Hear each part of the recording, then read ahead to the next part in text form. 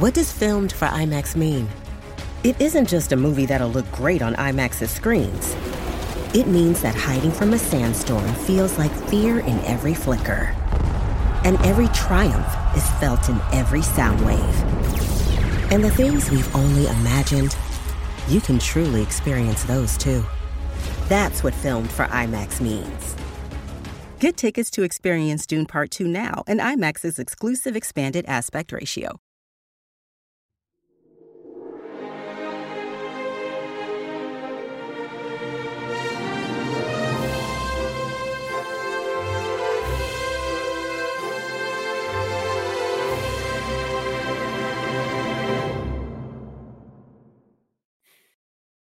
It's been too long since I've seen it. The thing I hate most about that intro, now that I've had time to watch it over and over again, is the minuscule amount of sound / noise that comes out of my mouth as my back is being broken. That's the thing that I feel is the most insulting. You're aware that Karma caught up to Cameron Kennedy, are you? He hurt his back this morning. He tweeted he hurt his back this morning. Don't tell Nick. Yeah, that's Karma telling you what goes around comes around.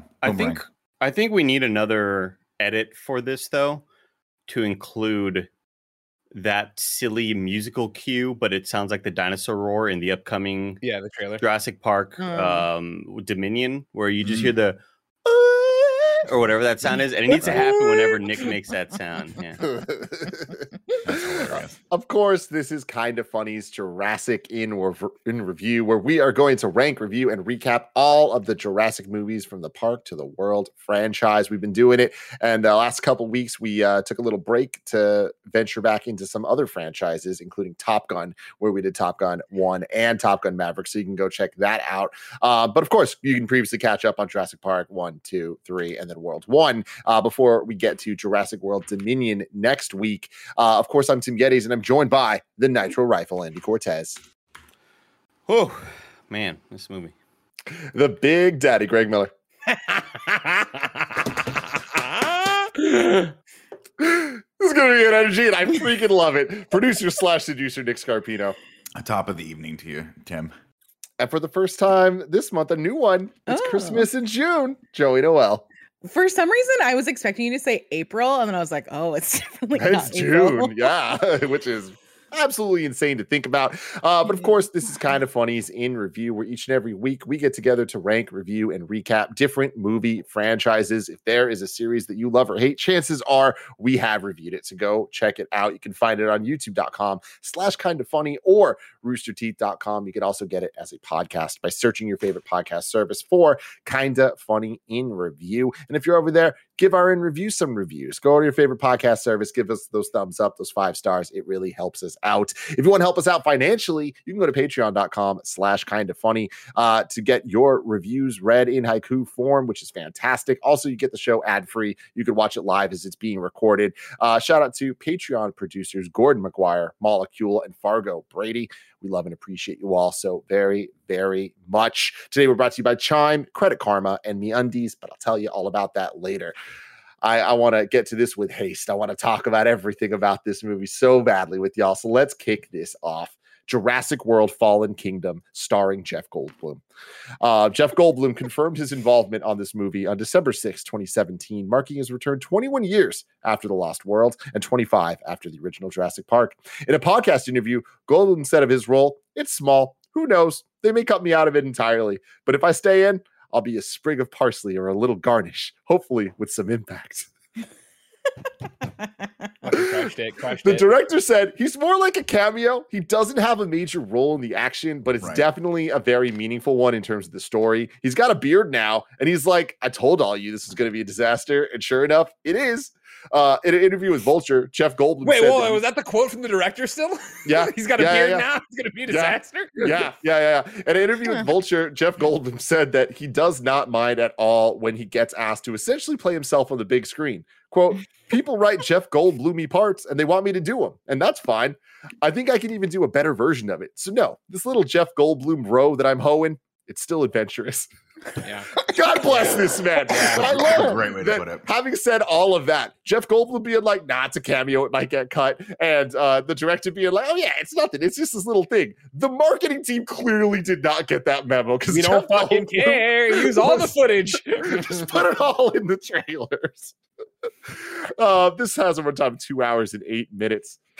Released on June 22nd, 2018. It is the first movie in the Jurassic Park franchise to have a post-credit scene. I don't know if y'all stayed. I didn't stick it out. That's on me. Absolutely not. Fuck no. You see a lot of my Xbox out the window immediately. Much of my pterodactyl boys flying around the Eiffel Tower in Vegas. So yeah, a little tease of what might come next time. Version. This one was directed by J.A. Bayona. He directed the 2007 horror film The Orphanage. Morona. With you, Greg. We're the music guys, man. Yeah, we are. The 2012 film The Impossible that featured Tom Holland as a little baby boy, and the 2016 fantasy drama A Monster Calls. He then went on to do Jurassic World Fallen Kingdom. He's also directed a bunch of television commercials and music videos, and he will direct the first 2 episodes, Andy, of the Lord of the Rings, The Rings of Power. So strap in for that. The first movie he ever watched was Richard Donner's Superman, which inspired him to be a director. Badass. That is great film. Great film. Yeah. Music by Michael Giacchino. Yeah. Which blows my mind. It's a sad time. Not a lot of noteworthy music in this. No, every once in a while, Nick, Jordan shot 5 for 19. Like that's true. You got your off nights every once in a while. Do you think they made him wear the original Jordans when he was composing this? And he was like, my feet hurt. I can't really. I don't know. God bless you, Nick. Never change. Nick is the most yes and motherfucker I have ever met in my life. I like to keep the party. I don't like when the party ends, guys. I like when the party goes to Denny's afterward. Okay. Sometimes it and needs I to feel end, like it's rare that Andy doesn't know what to do. That's something that Nick says. Nick I just think offering up some bullshit on a It's plate. like I'm just like, I don't know what to do with this. You're watching the tennis match, and it's when there's a volley back and forth, and then the ball just goes, and the guy doesn't even make the move for it. Like, all right, you got this. You get the point. It was a lot of backspin and bounce back over the net. I was you're watching the game, you can't hear what they're saying, but I clearly go, that was on me. That was my I'll take that one. That's me. This movie had a budget of $187 million, by far the biggest budget of a Jurassic Park movie so far. One of the main reasons for that is this movie features the most dinosaurs than any other one in the franchise, and I think it's by a sizable amount. The box office. The film grossed over $1.3 billion. Jesus God, that's the problem right there. Worldwide. That's the problem. Making it the third Jurassic film to pass the $1 billion mark, and was the third highest grossing film of 2018 and the 12th highest grossing film of all time when it came out. Now, so sad. It is the 16th highest grossing film of all time. What are the 4 movies that are above it? The 4 movies that are above this? 4 movies that came out since 2018 that are above Endgame. This. Endgame is at number 2. Infinity War. No, that was before this. Fuck. No Way Home. Spider-Man? Spider-Man No Way Home at 6th place. Ghostbusters Afterlife. No. Coming in at 10th place. Frozen 2. Oh shit, I would have never guessed that. And coming in at 8th place, Morbius. y'all would never guess this. Venom. The Lion King. Oh. The Lion King is currently the 8th highest grossing movie of all time. The most forgettable movie of all time. Jesus Christ. Wow, damn. Do they count both Lion Kings in that by accident? Like, are they adding them both up? Okay. No. Due to an accounting error, we've added them both together. We can't separate the receipts. So, without further ado, this is a rare time in review because every once in a while we start the show. I start going around. I'm like, who's going to go first? It's usually random. Every once in a while, I'm like, I want to set the tone. I want to go for it. And this was one of those times where I'm like, I want to fucking go. I was thinking about it in the shower. When I got out of the shower, though, I got a text from Greg Miller that said, let me go first. And I was like, okay. So, Greg Miller, let's go. What do you have to say about Jurassic World Fallen Kingdom? Tim, Andy, Nick, Joey, Kind of Funny best friends listening or watching this program. I'm Greg Miller, and obviously I'm known for a lot of things. 2015, trending gamer. So long ago, yeah. 2016, San Francisco's most eligible bachelor for 3 months. Mm-hmm. And then, of course, on twitter.com/GameOverGreggy, I'm known for my hashtag hard truths. Yeah. Oh, no. Let me tell you something. Jurassic World Fallen Kingdom is a blast. I had so much fucking fun with this dumbass film. And here's why. I've been racking my brain because I saw it all before. All of you Andy Cortezes and Joey Noels with your monocles and your martinis poo-pooing this, saying it wasn't art, all right?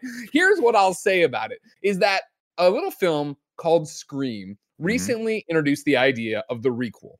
You know, they're going to do the original, but different, but in the same universe, but call out all these things, blah, blah, blah. That's why Jurassic World, what was the last one? Just Jurassic World? Was that the one? Yeah. Jurassic World didn't work for me. It's because it didn't know what it wanted to be. It's trying to keep a foot into what we loved about Jurassic Park, but it's nowhere near as good as that. All of a sudden, there's these fucking weird-ass tech people that are clearly the comic relief, but they don't fit. Bryce Dallas Howard all over the map in terms of what's going on. They're forcing this Chris Pratt relationship. The whole thing, no. And then, of course, Judy Greer, amazing, and the kids, and they seem to be pulled from the original, but that wasn't what this world is. Jurassic World Fallen Kingdom from start to finish knows what it is. And it is a dumbass Hollywood blockbuster that I enjoyed. I will be voting as number 2. This movie was fun as hell from the very beginning. They go in there, they're in the fucking thing underwater, the giant megalodons there. The guy, come on. Like, you know what I mean? The guy who's everybody right out of this is just the most stereotypical whatever they're going to be. You know what I mean? Here comes the big game hunter. I'm like, oh, immediately this guy's going to fuck everybody over. He's going to fuck everybody. Here's the kid who used to be fat in Shaun of the Dead. He seems super nice now. He's not. He's going to do this thing. Now, Nick, this is a reference for you. All right, I'm tossing it out. Catch there. Here's Mr. Skolnick from Revenge of the Nerds, right? the Lewis's dad or whatever in Revenge of the Nerds. He's old and in bed, and he fucking cloned his goddamn granddaughter. I'm like, this movie's fucking nonsense. Are you talking about Academy Award winner James Cromwell? Sure am. And your pull for him, in Revenge of the Nerds. Your pull for him is he's Lewis's dad in Revenge of the Nerds, which I think was it was the first Revenge of the Nerds, right? He drops him off in college. Yeah, that's a great pull. At least Revenge of the robot or something. Come on. Secession. I know he's from Secession too, and I also know, if you haven't seen him, in the midst of the entire country burning down, in the midst of the entire fucking country tearing itself apart, he also just recently did a protest at Starbucks because they're charging more for fucking oat milk. He glued his hand. He glued his hand to the bar at the Starbucks. You know what I mean? You're protesting oat milk right now? Are you kidding? He was protesting because we're fucking worried about the oat milk. I expected more from you, Revenge of the Nerd Dad. All right, anyways, back to it. Then you got this film. And we are out there. There's just in that. I loved it. I had a great time. Is it way too long? Yeah, it's way too long. You know what I mean? That second half is a hike, and it just keeps multiplying. It just keeps changing up. But when fucking formerly fat kid from Shaun of the Dead sitting there and watching the numbers tick up as they're bidding on it, they got fucking Hail Hydra dude out there. You know what I mean? And when you're the kid, you're telling me when they get in the elevator and the doors close, and like, whoo, and then the tail is. Yes! Fuck yes! I'm having fun with this film.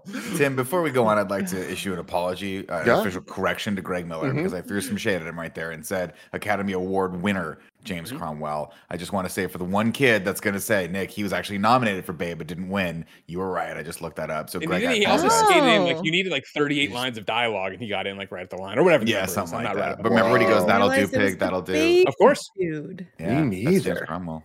That's fantastic. Nick, what did you think of Jurassic World Fallen Kingdom? This movie is kind of, to me, the definition of a money grab, right? We're not really doing anything new with this. And I remember watching this in theaters, and when they left the island at like minute 30 in the movie, I'm like, wait a minute, is the rest of this movie just going to be them going around this stupid mansion with this like weird auction happening in the basement? And it was. It's not fun at all. I think all the problems of the first one with the character dynamics are amplified in this. And I think the crux of the movie, there's some interesting stuff in there, right? Like the idea that Jeff Goldblum brings up of the genetics and how that's going to eventually like ruin the world and kill all humanity. But that's something that is very much shoehorned in and bookends the movie with just this cameo scene that they got Jeff Goldblum to film. I wish that had been the main crux of it, similar to how the first one kind of broached that same topic with Jeff Goldblum. That was kind of the main theme of that. In this one, it's shoehorned in. And then we get this weird kid that's a clone. That's just kind of freaky to watch the entire time. Greg, what were you going to say? I agree with you. It was shoehorned in. Obviously, this is very much like them just telling you something, because I think, like, obviously, this is, and honestly, this is one of the strengths of this dumb movie, is that this movie is like, no, this is the universe we're building. Jeff Goldblum is going to tell you some nonsense that, like, oh, well, we had nuclear shit and now we can clone whatever. It's clearly going to bite us in the ass. And you're like, I don't know if that really would. Yeah, but I'll get when they get to the fucking end and little clone girl lets them all out. You kidding me? Right there, they're all running out. They're having a great time. They're frolicking. She lets out. And again, keep in mind, the state of our country. People would be fucking so happy if this happened. You'd have so many people packing their guns and driving. I get to hunt fucking dinosaurs in Northern California. I'm all about. But they do it and they go and then they bookend it, and that's when I was like, we're driving the point home, and I like that. And he even says the following: it's Jurassic World. Yeah. Ladies and gentlemen, do you want to know how much I like this fucking movie? I finished it last night about 11:45. You know what I immediately fucking did? Went to YouTube, watched all the trailers for Dominion. I was like, give me more. Give me more of this. And then, I don't know if you know this. You probably don't, because nobody likes it, apparently. They put the first 5 minutes of the movie up like 6 months ago. I watched it. What is happening? Greg, I think Greg just became a Jurassic World super fan. I am so in. I was so pissed when I missed Jurassic Park in review episode 1. I forget why, sickness or something. I forget what else, but I couldn't do it. Remember? And I love that film, and I was so excited to talk about it. And I knew we just went downhill from there. Nobody told me we went downhill, and then wow, Michael Jordan fucking slammed a jam down this thing, man. We're back, baby. I can't wait for Monday. I can't wait to see this movie. Oh, I'm glad one of us is excited, Greg, because to finish my thoughts on this film, I think it's the complete opposite of how Greg is reacting to this. The movie to me is just not very fun. It takes and it's kind of a slog, and they lean into more of the horror aspects of it, which I think some of that stuff's well filmed. And I think we threw the director. We kind of rolled our eyes when we talked about the director, but I think the movie's competently directed. I just think we're 5 movies or 4 movies into a movie to dinosaurs, and we've milked it for all that it can be at this point. The big issue I have with it is the constant need to reiterate to the audience that we should care about these dinosaurs. Sure. And I just don't. A, because I know they're CG, and B, because the filmmakers don't do a good enough job making them anywhere close to sympathetic characters. There's still a big part of me that's like, yeah, you should let these things die. They're massive 1,000-ton killing machines that are going to kill everything that they see, and there's a reason why humans can't exist with them. It's kind of a no-brainer to me. But the fact that they're like, we got to go save Blue, we got to do this on an island that's exploding is so ridiculous to me. And then we get there and it's not fun. It's not it's like everyone's complaining. The only fun person that's having any sort of fun in this is Buffalo Bill, who's hamming it up, pulling teeth out of dinosaurs because he's making some sort of weird Vietnam era necklace out of them. It's such a weird movie. And you kind of get the feeling that even Chris Pratt, like at moments you're like, oh, Chris Pratt's just trying so hard to give him something. He's trying to give us something, and everything he does in it just kind of falls flat, like everything else in the movie. To me, it's just kind of a dud. Joanna Noel. Oh man, I get the full name for this one. I fucking hate this movie. To me, this is an even less fun Lost World, which is like a statement that is like a hard thing that I didn't think was possible.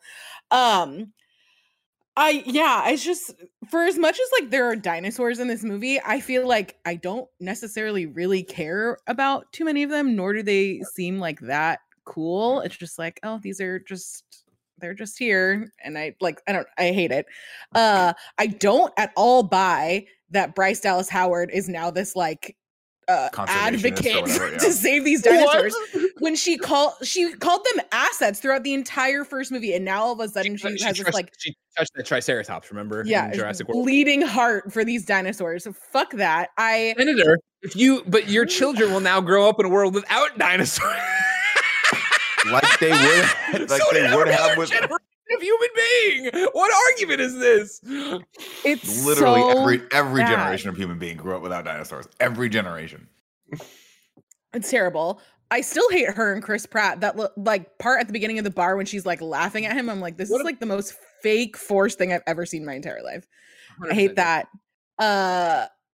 I don't like any of the side characters. I think the like other activist girl is like super annoying. I don't really like Justice Smith that much. The cloning of the granddaughter, fucking weird. Like I don't. Then you have like the weird. It's the hunter guy from The Lost World, but now he takes teeth, and it's just like this might be the worst interview movie I've ever suffered through, including all the Transformers ones. Wow. Andy Cortez. I don't think this movie is as bad as the Transformers movies. But it's kind of a shitty movie. I feel like there's a lot of different writers that wrote different characters without any sort of like thought of how they might be presented or interact with each other. Like one person was in charge of Justice Smith and Daniela Pineda, and they're like, all right, I'll write for them, and then you write for Chris Pratt and so, and you write for the fucking weird doctor guy with the red hair and the clone girl. Like all of this movie feels so different when we are going from scene to scene. Like there's such a weird tonal kind of just like, I don't know, it just throws me off. But I do think that some of the Indoraptor scenes were kind of exciting and thrilling at moments. Some of those chase scenes were pretty neat. But the whole time I am still wondering, like, I can't believe that this movie, despite so many disasters, right? Despite so much violence in the streets, despite so many deaths, these movies still keep getting made. And it's the story of Jurassic Park. Like making these movies is the Jurassic Park story. Capitalism will always win. They will keep on making them regardless of how many disasters have happened with each movie. I think that this movie, like if you were to tell me that some producer was like, wouldn't it be cool if a bunch of people ran away, dinosaurs and people were running away from a volcano? They're like, yeah, let's do that. Let's make a whole movie kind of like just based on this little concept. And the volcano's going to catch them off guard, right? Oh, no, they're going to know it's erupting. They're going to go there. Yeah, It really just seems like somebody dreamed of that sequence or maybe just thought of like drawing it and like, this would be a cool little thing to put in a movie somewhere. All right, well, fuck it. Put it in the next Jurassic Park movie. This movie is so, tonally just weird. I didn't find myself enjoying a whole lot of it except for some of those sequences where the Indoraptor is kind of hunting them down. It's so stupid. The gun with the sound. It's like unbelievable. You point a laser at them, but wait, there's more. You also hit the sound cue and it goes straight for that thing. I'm like, what? But by the way, sorry, so ridiculous. I just wanted to say that Arnim Zola looks like an older version of Foggy Bear. Foggy from from Daredevil. Daredevil, yeah. That's is it the most. Is it not Foggy Bear? Oh, it's Fozzie Bear. Fozzie Bear is a Muppet. Yeah, Foggy Bear, I think, is a nickname for him at one point in that show. The idea of the dinosaurs being advanced weapons is so stupid. And I can't believe they rehashed it. They doubled down on that idea and that concept here because it was comical with Vincent D'Onofrio. And obviously, like when he was calling it in, he was calling into Ellis, right? We can assume that. That's incredible, Greg. Thank you. But it just doesn't make any sense. Like you have this advanced technology, and the only thing you can think to do with it is to breed a dinosaur for like 6 months, train it, feed it, get it over to the place where you want to use it as a weapon, and then have a group of people laze a target with a sound cue so it can go kill. I'm like, just make a bomb. A bomb could do what this thing does, and you don't have to genetically engineer it. This is so stupid. Well, this one gets in and out, though. You can only use the bomb once. This you can use multiple times. Yeah. Until someone shoots it. They'll never see it coming unless they see the laser or hear the sound. That was the thing. Is like once it got out and it was like chasing people, it was like It's not even that much of a killing machine. It's like, why is this that much stronger than a raptor? It's just like, it's bigger, I guess. But like, really not. Like even when it gets into the girl's room and it's like, I got you now. And then like slowly creep. Like, why is this raptor playing with her now?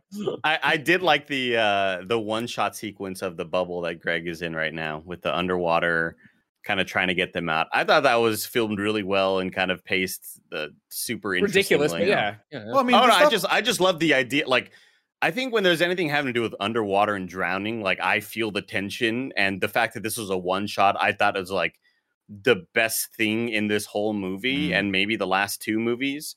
But yeah, it's not a good movie. It stinks. Tim, it's a what do you stinker. think? Looking at this picture of Greg with Justice Smith's mouth open, I can hear that scream that we heard 1,000 times in the trailers. That just hearing it in this movie, I'm like, here we go again. I wish that I was with Greg Miller on this because I see what he's saying in terms of they committed and they had a vision. Unfortunately, I did not find the fun in it the way that Greg did. In fact, it was the exact opposite. I think that this movie from the very beginning knows exactly what it is and does not have nearly as much fun with that premise as it should. Like, this is the 5th Jurassic movie. They're like, we've done so many different things with dinosaurs at this point. This is just going to be action. It's just going to be more. Last week I was saying, or a couple weeks ago, I was saying Jurassic World felt soulless, but at least it felt like it knew what it was trying to be, which was just, hey, remember this thing? We're going to modernize it a little bit, and we're going to like give you some moments that like are genuinely exciting and stupid. And the end of the movie with Blue teaming up with the T-Rex to take down the Indosaurus Rex or whatever the hell it was called. Like, that made me go, fuck yeah, this is stupid as hell. I love it. There was no moment close to that in this movie. And I think that movie also had the woman getting gratuitously killed and picked apart and thrown into a million ways. Like, that was fun. That was a stupid fun thing that they did. This movie, I think, has between 7 and 10 scenarios that I'm like, how is this not exciting and fun? Like Andy was saying, there's a volcano with dinosaurs running away and these people in a gyrosphere.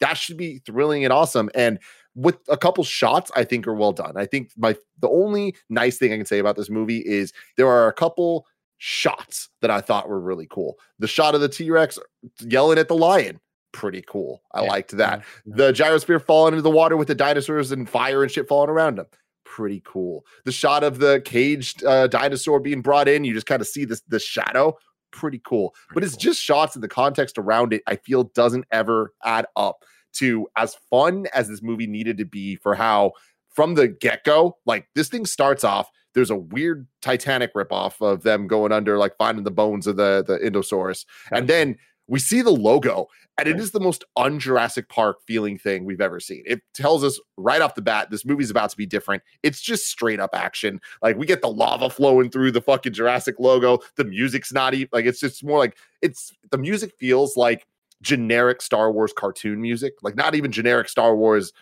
movie music. And I'm like, all right, I guess that's where we're at with this. And then you just get into it. There's immediately a bunch of dinosaurs. And to Joey's point, you don't care about them. There are more dinosaurs. They explain a couple of them more and give them some backstories, but I'm not attached to any of them the way that somehow all the other movies at least gave me something to grasp onto, where 3, for all its faults, I like the pterodactyl sequence. Obviously, the T-Rex is iconic, right? With Jurassic World, they built up this Indosaurus, and it made sense to us. The raptor in this feels derivative of an already derivative thing. And I just feel like while there was a couple cool shots, I think no scene was great. And it just was not nearly fun enough for what this needed to be.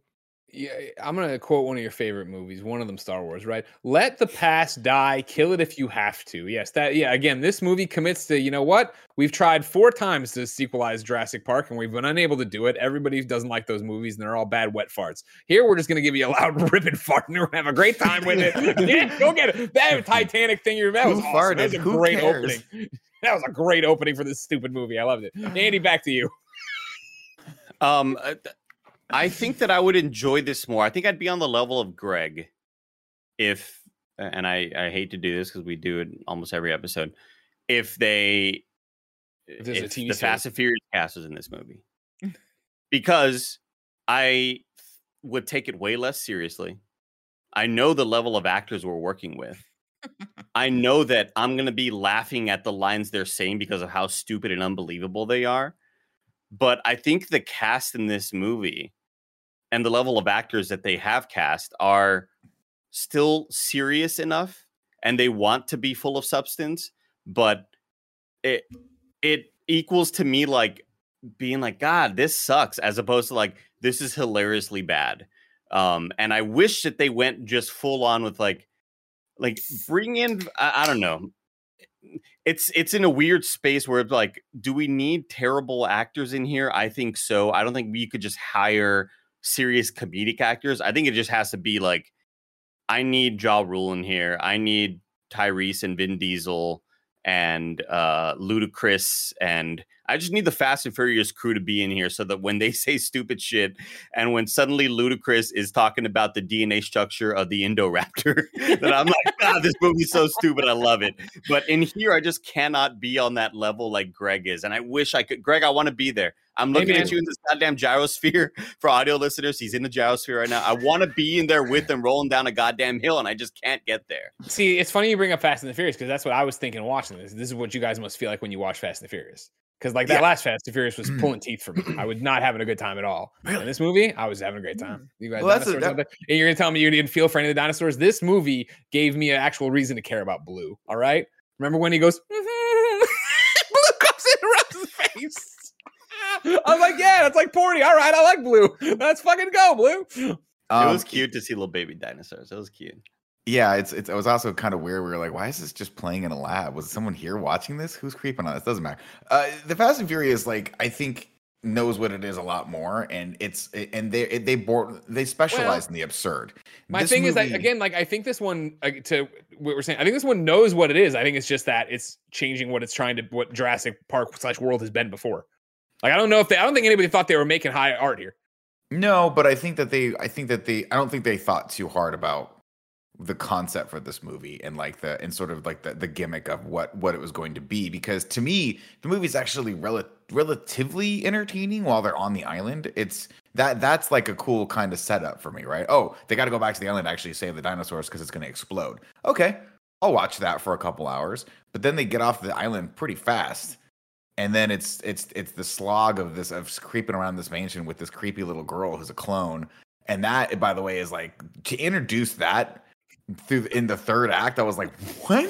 Like, no one's gonna talk about the fact that this kid's a clone of her mother. Like, that's you saw that coming, strange. right? Like, I mean, as soon as she popped up, I was like, oh, there we go. Here we go. Yeah, I was having a great time.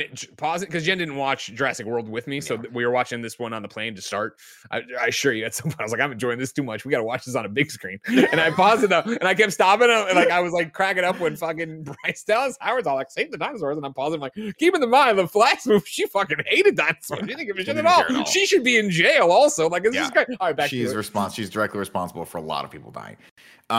It's just, I mean, I don't know. I think when you compare the Fast and Furious, I think the next one is going to be an interesting comparison, because that to me is going to be everyone from every movie's back. They're all doing something. Can they get that group family mentality that is the crux of Fast and Furious back? And can we get to a place where me and Tim are over the frickin' moon to watch Ludacris and Tyrese go to space in an old Pontiac Fiero, whatever the fuck that car was? And that's where we need to get to with this series. I agree, and I don't know that we're going to, but the way that this movie ends, I did, as the credits hit, I had a thought of like, I am more excited to watch Dominion now than I was before watching this. Like, no, I'm like, okay, they're out there. Like, okay, let's go for this. Arguably, Lost World had the most fucking absurd moment of any of these movies, of the daughter doing gymnastics and kicking a raptor. Like, that's the most absurd moment, I think, of this whole franchise. How else are you supposed to fight a raptor? Where, like, that would be something that the Fast and Furious universe would do in Jurassic World. Like, we would see Vin Diesel and a raptor, like, flying over each other and, like, fist bumping in midair. Like, it needs to get to that level of absurd for me to laugh along with it, as opposed to just like, this movie is trying to be good and I just can't be there with it. Go ahead, Tim. I'm right there with you. And while I was watching this, I was talking to Gia and I had a very similar thought where I'm like, I hope, and I don't think it's impossible, that in this next movie we see Chris Pratt riding Blue. Come on. Just give it to us. Give us some fucking Yoshi action, because that's the type of stupidity I'm looking for here. Agreed. I feel like that's all they could do. Because they've had 4 more movies or 3 more movies now to prove that, to tell a good heartwarming story with characters, and they just haven't done it. So who cares? Let's go crazy. Let's get Blue in space. How do we get Blue in space? Let's get Blue in space. What I want is the T-Rex Blue spinoff, Blue and T-Rex, Hobbs and Shaw. That's what I want. But before we get to the plot, let me tell you about our sponsors. This episode is brought to you by MeUndies. I love MeUndies from head to toe, all over my body. If you don't believe me, of course, right now, I'm wearing the MeUndies shirt. You can tell by the little tag going on right there, right? I got the MeUndies lounge shorts going on. Of course, I got the undies. And then, boom, MeUndies socks, baby. That's how we do out here at Kinda Funny. I love being soft head to toe in the micro-modal fabric. You already know all about that. But if you don't, let's face it, summer's sweaty, but your butt doesn't have to be. With MeUndies light and breathable micro-modal fabric, you can stay comfy and cool all summer long.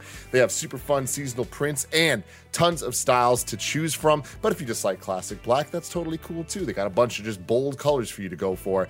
They have super fun seasonal prints, tons of styles, and sizes extra small to 4XL, so you can bring the beach to your butt without ever leaving your living room. MeUndies has a great offer for all of you first-time purchasers. You can get 15% off. If you sign up for their free-to-join membership, you can apply that 50% off to their already discounted membership prices. To get 15% off your first order and 100% satisfaction guarantee, go to MeUndies.com/kindafunny. That's MeUndies.com/kindafunny. Tell them Tim Getty sent you. Shout out to Chime for sponsoring this episode. No one likes waiting on a paycheck, especially when you've got bills due. Good thing there's Chime. Now you can get your paycheck up to 2 days early without direct deposit. That's up to 2 more days to save, pay bills, and generally just feel good about your money situation. But Chime is about more than just getting paid early. It's also an award-winning mobile app, checking account, debit card, and optional savings account. So what are you waiting for? Hopefully not your paycheck. Get started with Chime today. Applying for a free account takes less than 2 minutes. Get started at chime.com/KFgames. That's CHIME.com/KFgames. Banking services and debit card provided by the Bancorp Bank or Stride Bank NA. Members FDIC. Early access to direct deposit funds depends on payer. Get started at chime.com/KFgames. Shout out to Credit Karma for sponsoring this episode. Want a new credit card but not sure how to choose? You don't need to apply for the first offer that you see in the mail. Credit Karma can help you zero in on the right option for you and apply with more confidence. I love Credit Karma. I've been using it for years to check my credit profile, make sure everything is good and on the up and up. Credit Karma uses your credit profile to show you offers that are tailored to your financial situation. Credit Karma partners with a wide range of card issuers, so you can be sure that you're exploring all sorts of options. Best of all, Credit Karma uses your credit data to show you your chances of approval before you even apply, helping you apply with more confidence. Comparing cards on Credit Karma is 100% free and, most importantly, will not affect your credit score. That is huge. Credit Karma, create your own karma. Ready to find the right card for you? Head to Credit Karma and check out your personalized mix of offers today. That's creditkarma.com, or hit up the Credit Karma app to find the right card for you. That's creditkarma.com. In this universe you're building, Nick, what are Blue and the T-Rex fighting against? Well, at first they don't like each other, Joey. Their personalities clash, okay? T-Rex is a very, very uptight, very clean person, and Blue is just leaving his shit all over the apartment, if you can believe that. And then, of course, they have to join together and opposites attract to overcome the main villain, which is the Indominus Rex Indosmoke, or whatever that dinosaur's called, because he's the bad. Spoilers, I'm the bad guy, as Idris Elba once famously said. I'm the Black Superman.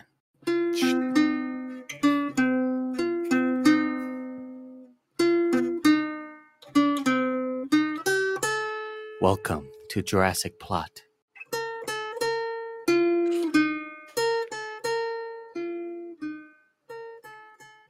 Ladies and gentlemen. Fuck. It was so perfect. Welcome to the plot synopsis for Jurassic World Fallen Kingdom, or as Jeff Goldblum once famously put it, welcome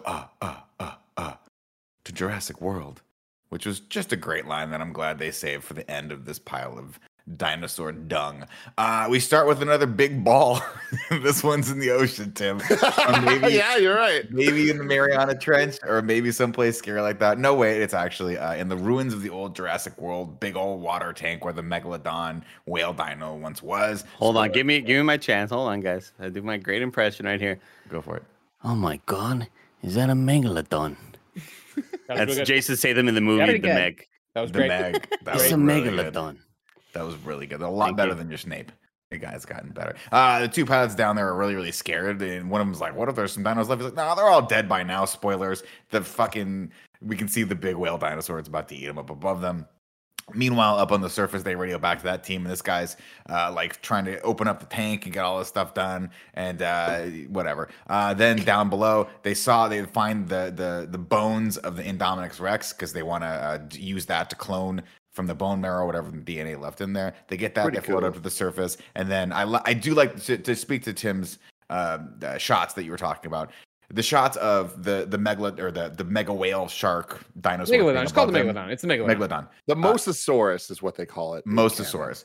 Really cool. And then the shot of it like kind of coming up creepily slow behind them. You don't see them die. You just know that they're dead. It's always a big fish. So there was a controversy here from the people out in the Jurassic World Fallen Kingdom fan club. The Discord. All five of them. You know what? I'm going to go find the Discord and I'm going to go talk about it.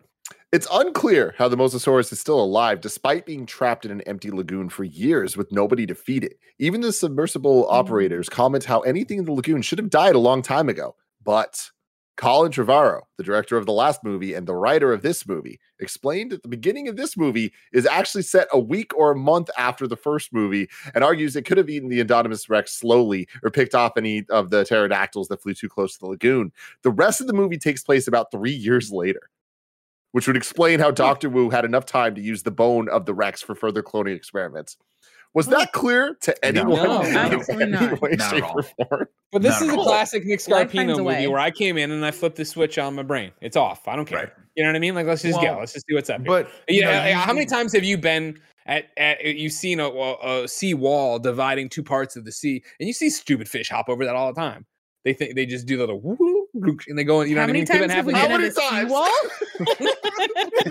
I mean, Greg, if I had $1, no, Tim, fish are dumb. You know, fish are dumb. That's not clear, and it's not clear from the visual storytelling either. Because when we pull out and we see the park, it's completely destroyed. It looks like it's been years since. Like many, many years since this park went down, but it doesn't matter. We go back up to the nerd controlling the gates, and he spots the helicopter team, and they are screaming for him to run to them. And he's like, why are these guys so frazzled? Not realizing, I guess, that he's on an island full of Tyrannosaurus Rexes. And of course, one of them chases him off the edge, and he grabs onto the ledge like the Joker from the '89 Batman. And at first you're like, oh, that's great. And then no, it's not great. He ends up getting eaten. But the helicopter team gets away and they have the bone and they radio back. They're like, we got the bone. The package is en route. I got the bone. If we want to be angry at the movie or something, I thought it was they got ahead of themselves. They radioed they had the bone before they had the bone. You know what I mean? That took me out of the film. But then I got right back into it when it was fucking awesome. That was the immersion breaking part. Okay. Now I got back into it when it was fucking awesome. Is what he said. That's great. That's good. That's what you want from your films. Now, this next part I marked as a potential eye roll from Tim because it's his most favorite storytelling device when a newscaster just kind of catches everyone up on what's going on with the world. And guess what? Dino rights are a pretty big deal right now. Andy. And here's the fucking thing. Tim, Tim, we can go in tandem on this fucking this issue, right, that we have with film. You hate that they use newscasts to convey information to the audience.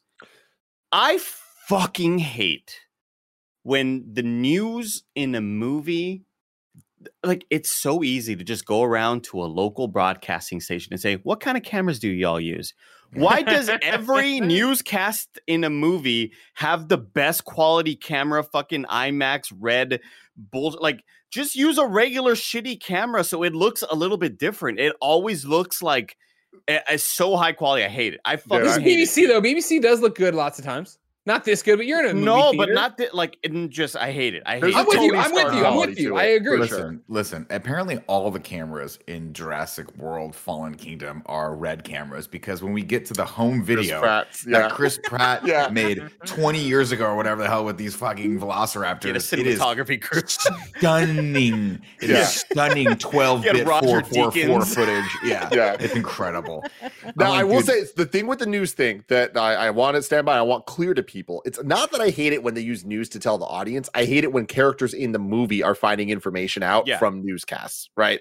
I do think, though, to the credit of this movie, it does it in a way that I'm not too mad about because it's a press conference and the news that's happening, it makes sense that they would find out on the news. I just don't like it when the thing that they need to find out is just coming on the news, with the only exception being The Rock when he says Daddy's got to go to work. But we understand why. I mean, that was a great.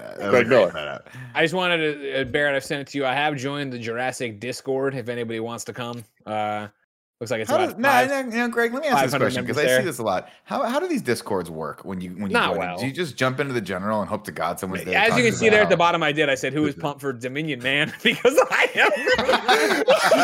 Now, no one's talked on this Discord since May 28th. So, I mean, before, it's not how like do you get to be a paleontologist role? That's what I want. That's what I want for you. That's got to be some sort of admin role. But by the way, that person was playing Rainbow Six, which is pretty cool. Tim, who is pumped for Dominion, man? Because I am, is what he wrote in that. God bless this is what I needed today, ladies and gentlemen. Of course, there's some sort of hearing happening, and thankfully they paid Jeff Goldblum his day rate to come testify in front of them. And the Bloom thinks we should let the dinos die. Again, he brings up all the horrible shit that can happen when you start messing with genetics and DNA and all that stuff. And he's not just talking about dinosaurs. Spoilers, this is foreshadowing for that creepy little girl we're going to meet in about 2 scenes. Cut to Bryce Dallas Howard, and she's now pulled a 180. She wants to save the dinos. She works with a paleo veterinarian named Zia and the kid from Pokemon at the Dinosaur Protection Group, or DPG, as they will never be referred to again. They're never referred to again. They're all going to die and no one cares, says Bryce Dallas Howard about the dinosaurs. Yep. I want that on my I like tombstone. Justice Smith, man. I feel real talk. I love Justice Smith and I love Daniela as well. Like, they got played in this movie. Like, it is not cool what they did to them. Yeah, their characters not that great in this movie. You talking about Daniela? What else has she been in? Because Cowboy Bebop. Yeah, recently she was in Cowboy Bebop on Netflix, which was not a very well received series. But she was like the undisputed high point of it. Okay. Yeah, she's just, unfortunately, these two characters didn't really need to exist in this movie. I don't know. I'm not quite sure why they got thrown in. They just weren't given much to do. Like saving Blue's life and all that stuff. I think you're supposed to feel for all those things, but I'm like, God, who cares? I did like the comedic gag that Justice Smith just always ended up in a different role as he got pulled from he gets pulled from the one guy to like, hey, you're loading in with us, and he's like, oh fuck, I'm not. And then you forget about it, and he pops up and he's helping. At the end, he's like a doctor. Like they're asking him for like 20 cc's or whatever. Like, I think that's a funny bit. Yeah. But again, this movie feels like it had so many different parts written by so many different people and never felt cohesive. Well, I would actually say that Justice Smith is the only person that has chemistry with any of the other people, like one-to-one. Like him and Chris Pratt, I thought had a couple good back and forths. You good, man? He's like, yeah, how about you? Nope. Like, it's a funny moment. Yeah, it's good. So those things I think worked for me, but like I think he was, I don't know. I just think the whole dynamic of the group was a little off. And I think a lot of that just stems from Bryce Dallas Howard and Chris Pratt just having zero chemistry this go around. Like, I know I fought for it last time, but this time I'm like, oof, this is just so boring watching these two act. And I feel like, last time around, they tried to make the flirty flirts happen. Like, the writers and stuff. Whereas this, I felt like they had already broken up and they still like each other enough or whatever. They want to bang, but they're not trying to like start a family or whatever. And that I thought worked better for me. Really? Better than zero, Nick. Better than zero is what it was before. Okay. To me, it was like watching like your two friends that had dated and are not going to get back together, go out to dinner with you, and you just have to suffer through that awkwardness for 1 hour and 58 minutes. That's my question for you is this movie only an hour and 58 minutes long? I'm sorry, 208. Sorry. The question for y'all is, I remember liking Bryce Dallas Howard in The Village. I know that I liked her in the Black Mirror episode with all the likes and stuff like that. Mm-hmm. However, both Jurassic Worlds make me go, is she a bad actress? Or is it just the material? She's great in Spider-Man 3. I think she was. Wasn't she in Spider-Man 3? Wasn't she in The Help? Wasn't she the person? Yeah, she's good in that. I don't think she's bad. I don't ever hear her say a line and go, ugh. You know what I mean? Yeah. You know that visceral feeling you get when there's a line delivery and you go, ugh. And let's put it this way. The guy that played Wheatley, the hunter, was Buffalo Bill in Silence of the Lambs. Yeah. He's great. He can act. And he was great in this. He's comically bad. He's just so terrible. He was great in this. Those guys are staring out performance. Anyway, back to the Maybe plot. just like action adventure stuff isn't her thing. She needs more like drama. No, I think it's. I mean, we're a lot of rumors sugarcoating this. It's the writing of this movie. It's the plot and the writing of this movie that is just completely boring. And I don't know. I mean, these are not bad actors. I mean, Chris Pratt is so fun to watch in Guardians of the Galaxy, both of them, because the acting is good and you care about the people that are in it. And in this one, he's like, I got to care about this imaginary CG thing in front of me called Blue. That anyone with half a brain would be like, that's a fucking killing machine. Why do you care? You should kill this thing. It's going to kill. Every time Blue escapes, I'm like, this is a carnivore. He's going to go eat a person in the next town over. Are we all okay with this? The little kid's like, I had to do it because they're alive, because I'm alive too. I was like, yes, difference. You weigh 80 pounds. They weigh 4,000 pounds, and they're going to fucking kill people. Maybe they should, Nick. You know what I mean? Maybe it's like Planet of the Apes. Y'all like that, right? When Caesar let all his bros go. What about this woman? This little Caesar over here saying, pizza. Hit the button. Let it go. You don't know what that's like. You've never been in that situation. Greg texted me beforehand and said, somehow, some way today, we're going to bring up pizza. I did not. Don't take a minute from my amazing ad lib there to try to fucking act like that was pre-planned. That's super fucking Mission planned. success. He's just planning. All right, we cut over. She's 180, yada, yada, yada. She's working at this thing. But Congress he's like, listen, we got to they recommended to let the dinosaurs die because it's just a massive waste of resources. Plus, they don't know how much they can actually go in. It's private property anyway. It has nothing to do with the United States government. Claire is heartbroken by the decision, despite the fact that she has called the congressperson and is like, what if your kids don't grow up in a world without dinosaurs? And the congressperson's like, my kids are on their fucking cell phones all day. They don't give a shit about dinosaurs. They care about TikTok. That's all they care about. Thankfully, Benjamin Lockwood's estate calls at just that precise moment. It's like, Claire, you're getting called up to the big leagues. She heads over there, and this place is creepy as shit. Clearly, nothing bad has ever happened here, like the cloning of a small child. Pretty sure they used this specific house as either Wayne Manor or the Professor X mansion at some point, but I digress. Definitely looks like it, yeah. Yeah, enter. I feel like, it looks a lot like the one from First Class, but that's now that I'm thinking about that, that's probably different. Also, a lot of this shit looks CG, so maybe they just. I thought actually that house is in Canada, I believe, the X-Men one. What about this one? This one, also? Maybe I just believed the movie when it said Northern California. I don't think we saw a single exterior of this that looked at all real. Yeah. Now that I'm thinking about it, I'm pretty sure it's CG. But it doesn't matter. Enter Eli Mills, reintroduces himself because they met before, and we get some exposition that Hammond used to actually work with Lockwood before Jurassic Park, and they had a breakup. We don't know why. Mills wants Claire to help save the dinos and transport them to a sanctuary on a safe island. Claire spots a little girl running around, and Lockwood says, "Oh, that's Lockwood's granddaughter. Don't worry about that. She has a granddaughter. She's not at all. Yeah, but they're close, very close." Mm-hmm. Those are the words that this man said about this small girl. Yeah. What the fuck? They're close, Tim. Very close. All right. What, cool, like, I think it's the butt in there that like really adds like this. That lets you know it's not the normal kind of relationship. You know what I mean? Right. That's a colonial relationship. There's more than meets the eye to this relationship with this grandfather who won't let her look at her fucking photos of her mom. Yeah. Oh my God. That's. Why won't you let me see a picture of my mom? That would be every question I ever asked this person. I would not do anything unless you did that. Mills tells Claire. Hold on, Nick. The mansion we're talking about actually hasn't been used as Wayne Manor or the X Mansion. This is in Northumberland, over in the UK, right? And they say here that it's also been used by film crews and TV. Among them, Alan Wick Castle doubled as Hogwarts School of Witchcraft and Wizardry in the first two Harry Potter films. Meanwhile, the cast and crew of the ITV detective show Vera are often in the country. Wait, what was it in Hogwarts? That's weird. I'll have to look that up. That's cool. Right on, Greg. Thank you for checking on that. And also, great job, Greg. I owe you $5 for being able to work in Pizza. Don't do that. You're taking away from my humor. I did not do that. said. I got the text message to prove it. Show the text right now, tough guy. I mean, I got my phone's not here. I don't know where. I don't have my phone. I don't have my phone. I can't believe I went and found out about Northumberland for you, and this is how you're gonna do it. I can't believe we let Northumberland go out without making fun of it. Mills tells him that Lockwood's daughter died in a car crash, and so he's taking care of his granddaughter.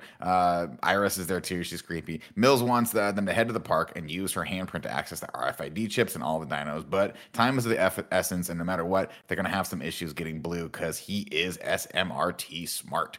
Blue is potentially the second most intelligent life in this planet. Mm-hmm. Mm-hmm. These are the type of lines that I wish the movie backed up. Like, it's that Fast and Furious shit Andy's talking about. It's like, God, this is so stupid. Have fun with it. And I feel like that second part is where I'm like, oh, no, we're just getting family photos of this because everybody's so serious about it. Like, yeah.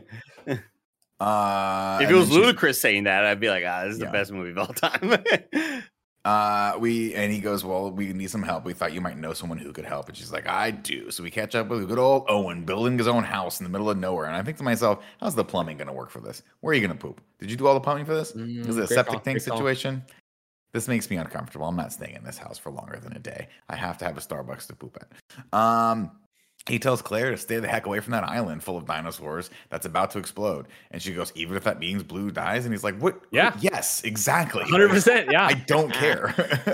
Of course, then later that night, Owen is dressed exactly like Han Solo in some old video that's incredibly clear 4K cinematic footage of baby Blue and her siblings.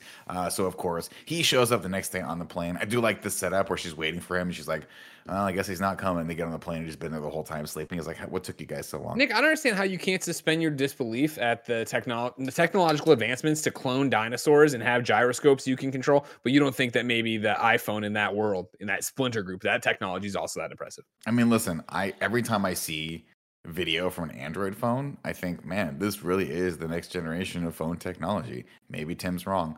So of course, what a weird way to deviate. Just swing on Tim. I thought you were going to swing back on me. You turn around and swing on him. I was like, is Andrew? You know what happened? We're going to back up Andy. We're going to get Andy off the bench and get him excited. No, we're just going to swing on Tim. We just listen. He's playing hurt, everybody. What happened is this. I got the script right here, and Tim's video is right next to it, and I looked over, saw the mustache, and I was like, I gotta take a swing. I love the mustache. I think the mustache should stay, but I can't. The older brother in me is like, I gotta say something about it. Like, you might say something lovely to Tim, and then you look at him again, and you do one of these like, fuck you. Anyway, over at the Lockwood Mansion, Iris has lost Maisie, and man, I'm glad they brought kids back to this series. That's what every series should have, man. Just a standout crowning jewel of all these movies of these creepy little fucking kids running around. I think she's great. I think this is one of the better young actors I've seen in a long time. I think her line delivery is great. Even her, we all hate fake laughs. I think her fake laugh when she scares the old lady, fantastic. Good job on the fake laugh. One of the better fake laughs I've seen. Wow. Andy Cortez giving a fake laugh applause. Yeah, is it real? I don't know. Faking laughs with Andy O. we got a PlayStation Reacts in a bit. Fair enough.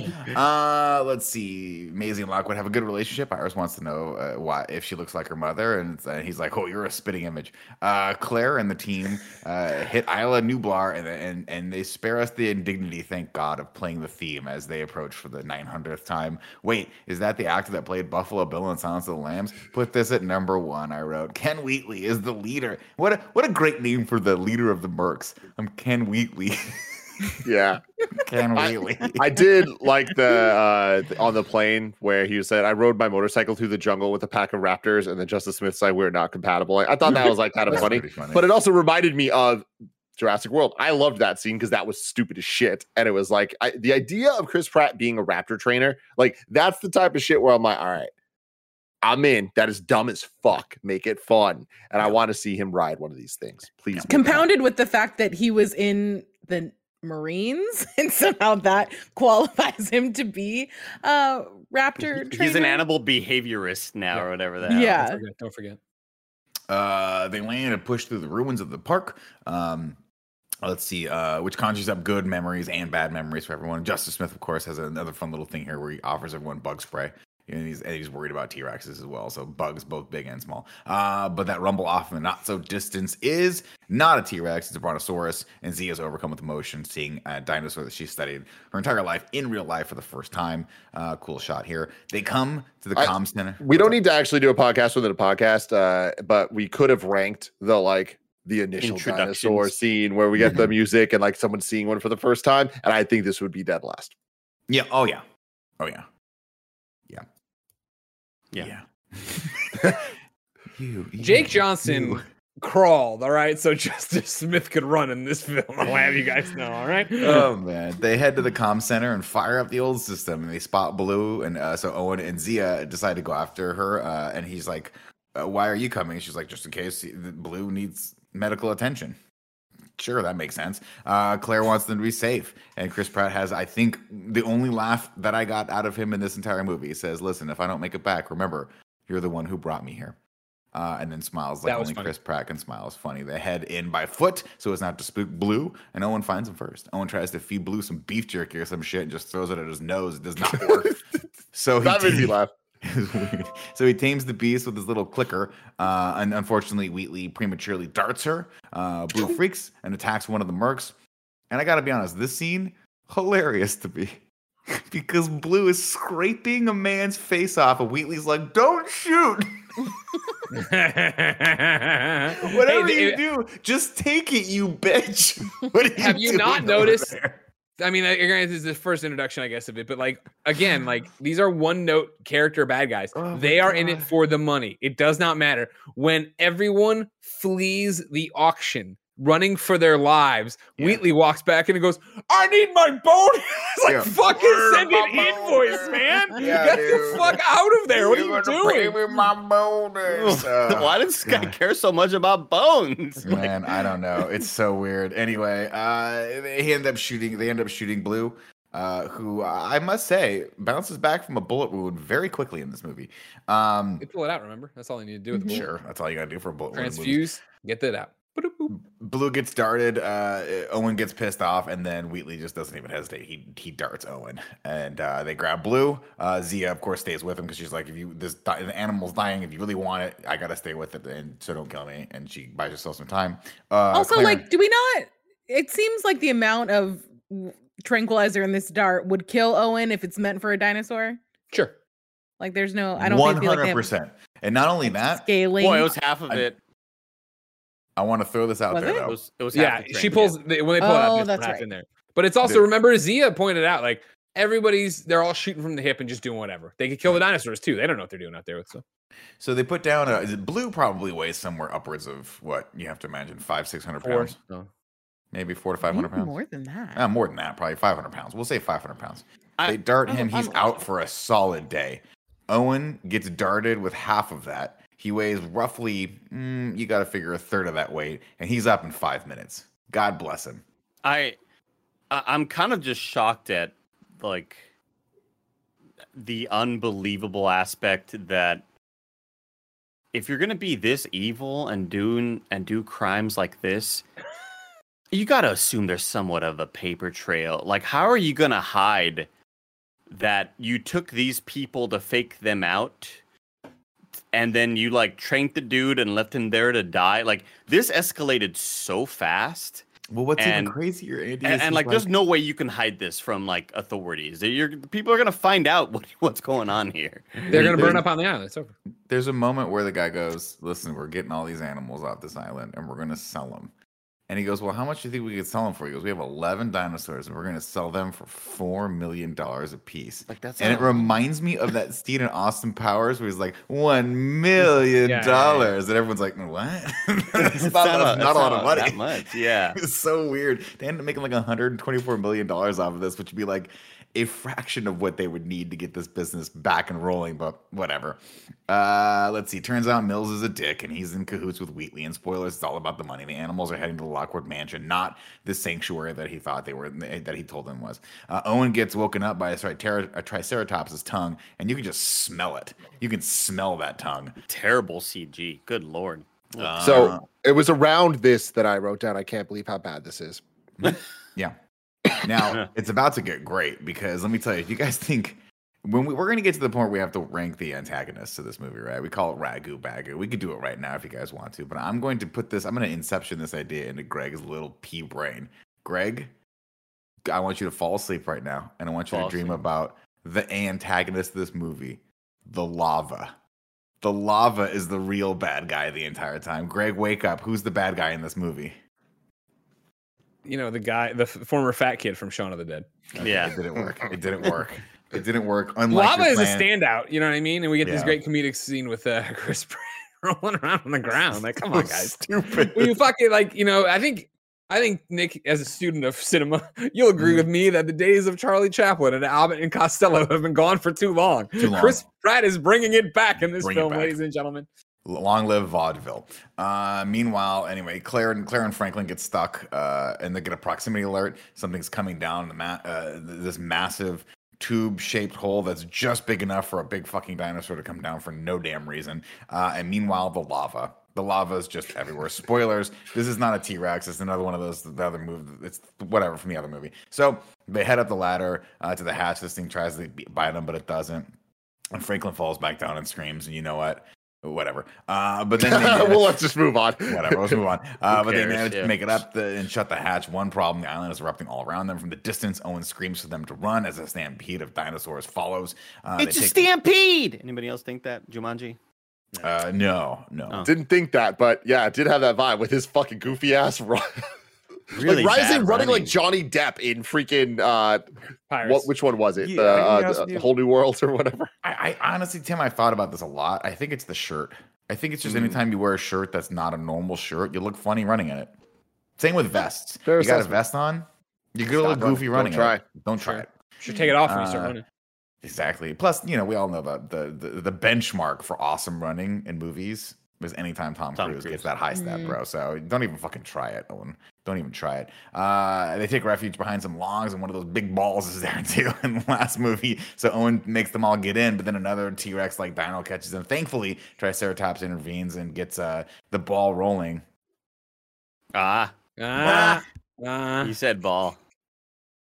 As the ball starts rolling, Owen tries to get in, but it gets locked out. Solution: the actual T-Rex comes in and snaps wannabe T-Rex's neck, and then just gingerly goes off about his day. I guess I'll go over here now, Andy. Dude, this whole thing is funny. Now, I know you guys are all asking, is this the same T-Rex from the other movies? The answer is yes. Screenwriter said that the Rexy/Roberta, depending on what part of the fan base you fall in, Greg, you have a tough decision to make here, because back in the day, all the behind-the-scenes people called the animatronic Roberta for this T-Rex. But the modern fans, which I don't know which one you are these days, they call her Rexy. But this is in fact the same. I'm sorry, maybe I stuttered before.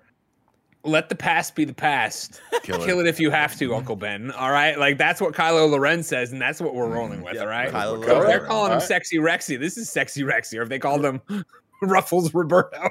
Greg, I need you to make your stance known in the Discord, the Jurassic Discord, please. Yeah, so what am I picking? What name? There's Team Rexy or Team Roberta. What's my opinion? I'm with the new kids. I'm with Saved by the Bell, the new class. Okay, Screech is the assistant principal. What fucking am I calling the dinosaur? Rexy. T-Rex is Rexy. I also knew that it was the same T-Rex because I saw. Oh, I just advanced to level 1. There's levels to this. Wow! Congrats! I saw one of those sort of like fucking interviews, Tim, where they like the press are interviewing the actors, and it was Jeff Goldblum and the T-Rex, and they were both being interviewed, and they're like, "It's great to be back in this universe. Like, it's great to return." Yeah. Everyone jumps off the cliff, including Owen and a bunch of dinos who can't swim. Only now Franklin and Claire are trapped in the ball, and it's filling with water and the lava. Owen uses a handgun at first to blast holes in the ball, but it clearly doesn't work because it's underwater, so he has to switch to plan B, watching the life slowly drain out of Claire's eyes as she drowns to death. JK, he uses a knife to pry this plexiglass open, and it just opens up, and they all swim ashore and realize the whole plan was to get them there was a lie. They head over to the docks where Wheatley and his men are loading dinos on a barge like Noah's Ark. Apparently, they got the T-Rex there pretty fast, too, by the way, because he comes back in this, if I'm not mistaken. I have no idea how they got him from point A to point B, because this whole scene happens in like 10 minutes, but whatever. Let me nitpick for a second. I know it's a crazy thing. No one can imagine me doing that. But I understand the whole suspend your disbelief and all that shit, especially with a movie with dinosaurs that have been cloned and all that. But this whole gyrosphere, its sole purpose is to protect people from dinosaurs. And you're telling me that the solution underwater is to pop this thing open with like Kevin's freaking knife he carries around? Like, not gonna happen. It's just it's like such a weird thing. I'm like, why are you actively trying to get me to question the stupidity of this movie? Yeah. Like, it's dumb. I really thought when he busts. I thought when he busts out the knife, he was going to go at the weakness from the bullet holes. Yeah, me too. Me too. In the glass, Totally. and he just pries it open. That would have made so much more sense. But sorry, nitpick over. Continue. No, that's what we were all thinking, unfortunately. Wheatley pulls the Stegosaurus' tooth out for some reason because he's a psycho, and they spot Zia being held captain, so they steal a truck and jump it onto the boat as it pulls away from the dock. All right, look, here's the thing. I just talked a lot of shit about something. It immediately is followed up with the opposite of a nitpick. I don't fucking know what it's called, but a little shout out. I want to give a shout out to Chris Pratt's little tiny binoculars. Like, they're the smallest binoculars I have ever fucking seen. Tim, look it. You don't when you got it where it counts, you don't need big binoculars. You don't need to be flaunting that out there to everyone. I mean, me and Greg, tiny little binoculars. Andy, huge binoculars. We'll just put it that way. Everyone looks back at it for, you know? I don't know, man. Probably being slow. On this earth or on this continent? This continent. We all know he's pretty fast in England. Everyone looks back at the island as a sad, lone Bronchiosaurus cries for help. Ooh! The poor animal is just engulfed in smoke and the what lava. kind of noises they make? It's either it's Brontosaurus or it's Brachiosaurus. There's no Bronchio ever. Like, god damn it, dude. It doesn't matter. This is where Tim's like, I didn't care about any dinosaurs. You didn't care about this old long neck burning to death. Dude, and he calls out, he's like, wait for me. Yo, this motherfucker slowly dying is like, it's the most I felt this entire movie. And like, it is so ridiculously sad that it comes out of nowhere. Like, it's so, like, they let it linger and he just gets engulfed by the smoke. And it's like, they let you sit on it long enough that you start thinking about his family. You start thinking about like his desires and his goals. What was he going to grow up to be? That's the thing. What was your takeaway from this scene? Because I thought about you as I was watching it. I was like, I can't wait to hear what Joey has to say about this. A couple different things. The first thing that I thought was, oh man, I thought this was the last scene of the movie, but apparently it happened halfway through. So now I completely, I don't know why I thought that like it just ended when they got off the island, and then I forgot about the whole auction and everything. Clearly didn't care about the last half of the movie the first time I saw it. Yeah, because it's bad. Second of all, it is. I thought that they did a good job of like the smoke, but like the light from the lava behind, I guess, or the sun, I don't know. And you like see them like just wandering around. But I still was just so annoyed that Claire is like, oh, I'm so sad. And we just left him there. And I'm just like, you just didn't give a fuck about these dinosaurs. And now you do. And I don't buy any of this character development. I hate this. I really hate this character. Joey, she's been through a lot. A lot of things have happened. Like, what you needed to do, Joey, you needed to watch the animated shorts on YouTube that sort of show you the in-between. Disney Plus. Where I just get to watch her and Owen fight about who left who for like 17 hours. Mm-hmm. Part of this whole movie I cared about. And they got over it pretty quick, you know? Over at the Lockwood Manor, Mills meets with Dick Eversole so they can arrange the sale of the dinosaurs they snatched on the island and get some seed money for their operation, which is happening below the mansion, which, you guessed it, is to make the ultimate hunter so they can weaponize it. Introducing the Indoraptor, who occasionally, I'm going to apologize to you guys right now because it was late last night when I started writing this.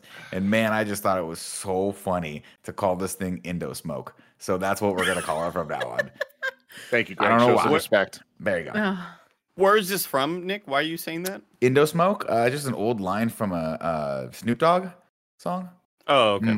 Indo-Smoke, pass me the joint so I can take a toke. Like indica? Like, is that what they're... Yeah. Oh, okay. Yeah, I think so. I don't know. I mean, I'm not quite sure. I'm not up on my drug lingo. That's what we have Snowback Mike for. But yeah, we can call him later and figure that out. Mm-hmm. Greg, can you also start playing the Sarah McLachlan song? I feel like that's what we really need. Greg, can you ditch yourself out of this and let me do the voice of what the Bronchiosaurus sounds like? Boy, that didn't work at all. Get out of the lava, Greg. Ready? Here we go. Ready?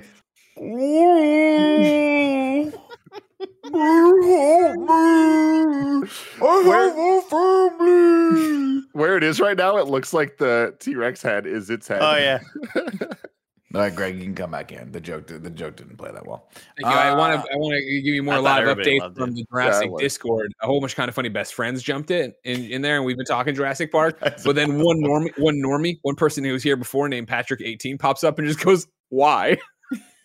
There's like 900 messages on his previously dead Discord. Awesome. You guys asked for it because you know why? Because we keep seeing these fucking movies. That's why. Let's see. Mills, yada yada yada. Maisie, of course, just has nothing better to do than spy on all these people. Hears all about it and tries to tell Grandpapa, but the old codger is not having it. He's like, "Go to bed." She's like, "No, literally, there's a mutiny happening down below, and they're probably gonna snuff your ass out with a fucking pillow in a couple minutes. But whatever, you deserve to die, James Cromwell. That'll do, pig. That'll do. Hey, this pillow will do right over your fucking face." Also, for some reason, Lockwood will not show her a picture of her mother, which is strange and not at all suspect. Zia tries to save Blue, but Owen and Zia come to help. They need a blood fusion, and Blue has to be from a carnivore. By the way, it can't be from one of the herbivores. I don't know how dinosaur blood works, but apparently you just got to have something that eats meat. Thankfully, there's one on board, a T-Rex, and the T-Rex is Trank. So Claire rides it like a bull. And is this the same T-Rex or is this a different T-Rex? Same T-Rex because it has the same scarring on it, I believe. This is one of 5 animatronic dinosaurs created for this movie, unlike Jurassic World, which only featured one. Then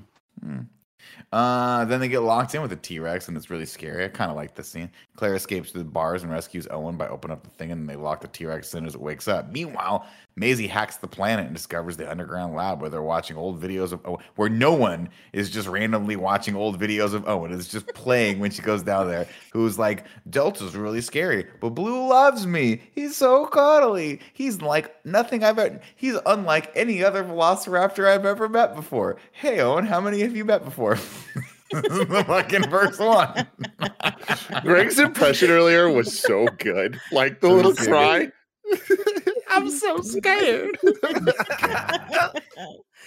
Zia manages to get the bullet out of Blue's leg, and Maisie sees Mills and evil Dr. Wu arguing over Blue's health. Indoraptor needs a mama because the prototype has no emotions. It's just a killing machine and it needs empathy and obedience. So that's why we need Blue so badly. And I'm like, that is a stretch if I've ever fucking seen one. But sure. That is a stretch. Sure. Maisie sneaks around and almost gets her face clawed off by Indoraptor number 0. Everyone leaves the boat and heads up to the Lockwood estate. All the dinos get herded into the garage. T-Rex gets I love this little, as T-Rex is getting out, he's got a little goat snack. Did you guys catch that? Like he eats a goat. Yeah, cool. Clearly someone's like, "I'm a huge fan of the Jurassic Park movies, so we got to have a couple Easter eggs in there." Boy, Billy. There it is, Billy. Lockwood gets mad at Mills for doing all this stuff because Mills finally has to come clean. He's like, "You have to call the police." And Mills like, "Are you fucking crazy? I'm going to kill you right now. That's what I'm going to do." And then he smothers him with a pillow. Owen and Claire get captured by Weekly and locked up. The very dramatic amber cracking. Oh yeah, that's it. Oh yeah. I was like, this was unnecessary. I do love that he has the same amber cane that Hammond had. Like, I don't know if it's the same one or if they just made them both together. This huge retcon that John, just like John wanted, they should be free and do it. No, John wanted to fucking make money off these guys. What are you talking about? John wasn't doing this as like some kind of philanthropic thing. It's wild because I don't know if there was a whole lot of backstory with how long Fat Kid for Shaun of the Dead was involved in all of this. Well, he used to be young, remember they said. Was he the fat kid?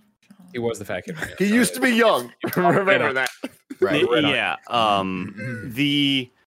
I think it's just such a crazy extreme change for this dude who has been around. Like, there didn't seem to be a whole lot of regret. Like, I don't know. It's just wild that it'd be understandable if this dude was brand new to this family for the last year or something like that. And maybe this is part of the plan all along. But it feels like he's kind of known these people for a long time. And suddenly he just becomes the murderer. And it's just a crazy. He's thinking now. He said he was plucked out. He was plucked out of college, I think, by Lockwood. That's how long he's been working for them because Lockwood wanted someone, and Hammond wanted someone that was like cutting edge. He's been there for like 15 years, maybe. Yeah. So he also throws it back. I mean, you have to imagine the rift happened because he even throws it back into Lockwood's face right around the time Lockwood decided to clone his fucking daughter or not tell anyone. That's probably one of those things where I was like, "Oh, you're a psychopath, so I'm going to do whatever I want now." What I need here is the type of thing where the killing is almost accidental, where Lockwood is like, you can't be doing this. I'm calling the police, and he's like, no, you better not fucking call the police. And then like a struggle happens, and then maybe he like kills him because he's just like scared. He pushes him and he hits his head on something. Exactly. Yeah. But now it just becomes like, gotta kill you, man. Sorry. And it's like, this is a bad guy. All right, he's a bad guy. He's a bad guy. It's wild. It's absolutely wild. Maisie breaks herself out and watches as rich people arrive to bid on the dino. She sneaks into her grandpa's room, discovers him dead, so she grabs his journal and pulls a Webster. And if you get that reference, you were born in the 80s. Mills fires Iris despite her having raised both Maisie and her mother. Maisie finally looked. Greg, do you get that reference that I just did? I did. Good. For the dumb waiter. Yeah, how come we couldn't make a smart waiter? What? They don't make what? What's going on? The little thing that she gets in. Webster used to do that all the time in the show. Get the dumb waiter, go up. What? And down. Who's Webster? The old TV God, show. Andy. I also don't Can know you do who a little Webster bit is. of fucking history? Can Like you watch Daniel it Webster? night once in a while? You watch a documentary like I Love the 80s or something. Daniel Webster? Said you just go home and you play your fucking computer games and you forget. History repeats itself. You're gonna I don't need to watch more stuff. We're doing Webster in review. No, we're not. Webster, the whole series. Whatever. You guys can Google it later if you want. Let's see. Mills fires Iris despite raising Maisie and her mother. Maisie finally looks at the picture of her mother, and this confused the shit out of me when I first saw this, because I was like, I think she's a clone. But then we look, and it's a younger Iris and the same actress that plays Maisie, and you're like, all right, so I'm supposed to infer from this that this is the mother, even though it was just very weird. It just looked like it threw me off for a second, but I was like, oh, I get it, she's a clone. I'm not stupid. Claire tries to take responsibility for all this meth, but Owen's like, listen, I got a cabin to finish. We're getting out of here. Thankfully, next door was one of those ram dinos, and it just woke up. Bidding downstairs starts on the Ankylosaurus, known by paleontologists as the living tank, which is now how I'm going to refer to Greg. Soon, the specimens were sold, and Owen and Claire use the ram dino to break out. Maisie remembers Owen from the Blue video, and they bond. Big fan of how the tank dino, ram dino, whatever we're about to call it, goes from being like this fucking Ram that's dino. A different one. The Ankylosaurus is like a big old tank. Oh, you're talking about the Pachycephalosaurus. You're talking about the ram dino. You just said a lot of syllables very quickly. I appreciate how he goes from being this like doofy ass dinosaur that you can just in 2 seconds dodge and like it doesn't matter. He can break the wall, he can break the thing, to then just being like a killing throwing machine. He's just dominating all these rich fuckers at the auction. What was he dealing with Chris Pratt, man? And it was the most video game like Spider-Man tutorial I've ever seen. With like you're facing the rhino, the square button pop up and have the quick time, and Chris Pratt jumps up with the little like door of the jail and he hits through. It's like, all right, cool, Andy. I need to give you credit where credit's due. That was the most impressive fucking name drop ever. I know throughout this franchise you've been doing that, but like the speed at which you said that shit. Woo! I was like ram dino, and Andy said, "Oh, you're talking about the Pachycephalosaurus," and I thought he was joking. And then I googled it, and I was like, "Wow, that is the actual name of that dinosaur." We're gonna call him ram dino from now on. Too hard to say. They go down and they spy on the auction as Eversol introduces the Indo smoke to the crowd, the perfect weapon for the modern age, unless it goes against anything with a high-powered assault rifle, in which case it'll probably just get put down like a fucking cow. Man, this thing has it all: hyper intelligence, laser guided targeting with the help of sound, and 2 cup holders for you and your passenger.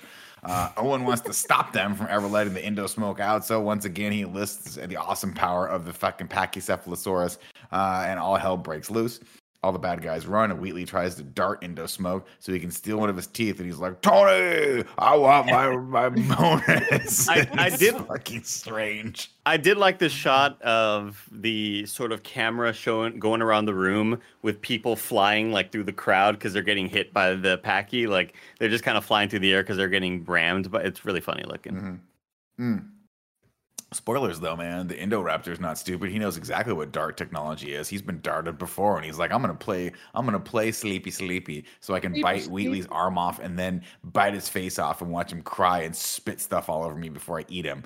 Then we get the fun gag with Eversol in the elevator where he's like, whew, we got out of that real quick. And then by just random happenstance, the Indoraptor's tail breaks open the elevator and everyone gets eaten.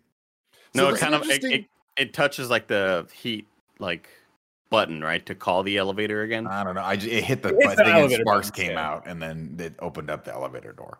Oh, that's all I know. That's how I remember it. That's how I choose to remember it.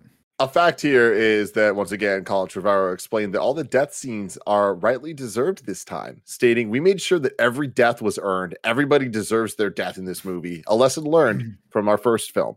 In 2018, everyone earns it. They're all horrible people." So, not like the assistant who was just doing her job. Who was then doing got, her job, man.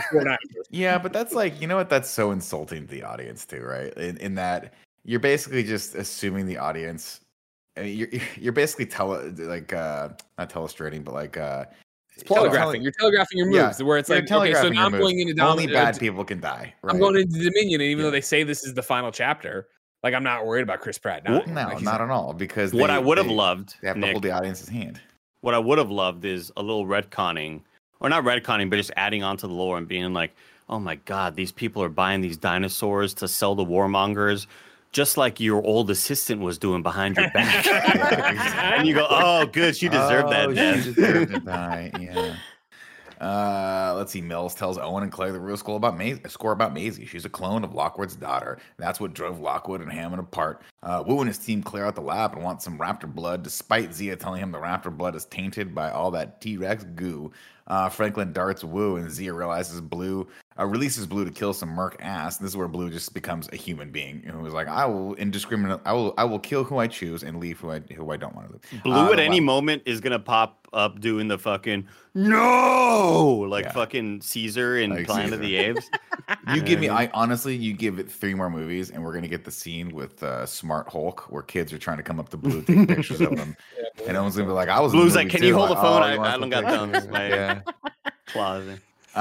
Let's see. The lab explodes, but Blue somehow makes it out alive because Blue's smart enough to understand that inert gas explodes, and then from it again, second smartest thing on the planet. Just let it go. But I love that they had that line of dialogue. The setup for this scene that we needed is that he is the second smartest. She is the second smartest creature on this fucking planet. And how do they use that? Oh, they see the gas. Does this goofy ass fucking velociraptor run out as things explode? It was so fucking stupid. I need this fucking raptor like find out the cure for cancer or something. Yeah. Come on, man. I misinterpreted that line. I think I didn't understand that when that line happened. I thought they were talking about the island. I thought they said it's the second most smart creature on the island. To me, I was like, oh, okay. That makes sense. But then you all say world, like, whoa, I didn't remember the line. T-Rex? I think when you heard that line. Yeah. I'm pretty sure they meant human beings. Well, no. You're all jumping out of the plane too fast. I not for the world, for when they're talking about the island. I was wondering what Andy thought number one. I was thinking maybe the Indominus or the Indoraptor, whatever the fuck. I want y'all to know I accept your apologies for jumping down my throat too fast in that one. Nick, Tim, and Joey. I accept your apology, and I'd like you to accept my apology for not queuing up faster on your plan for the pizza Joe.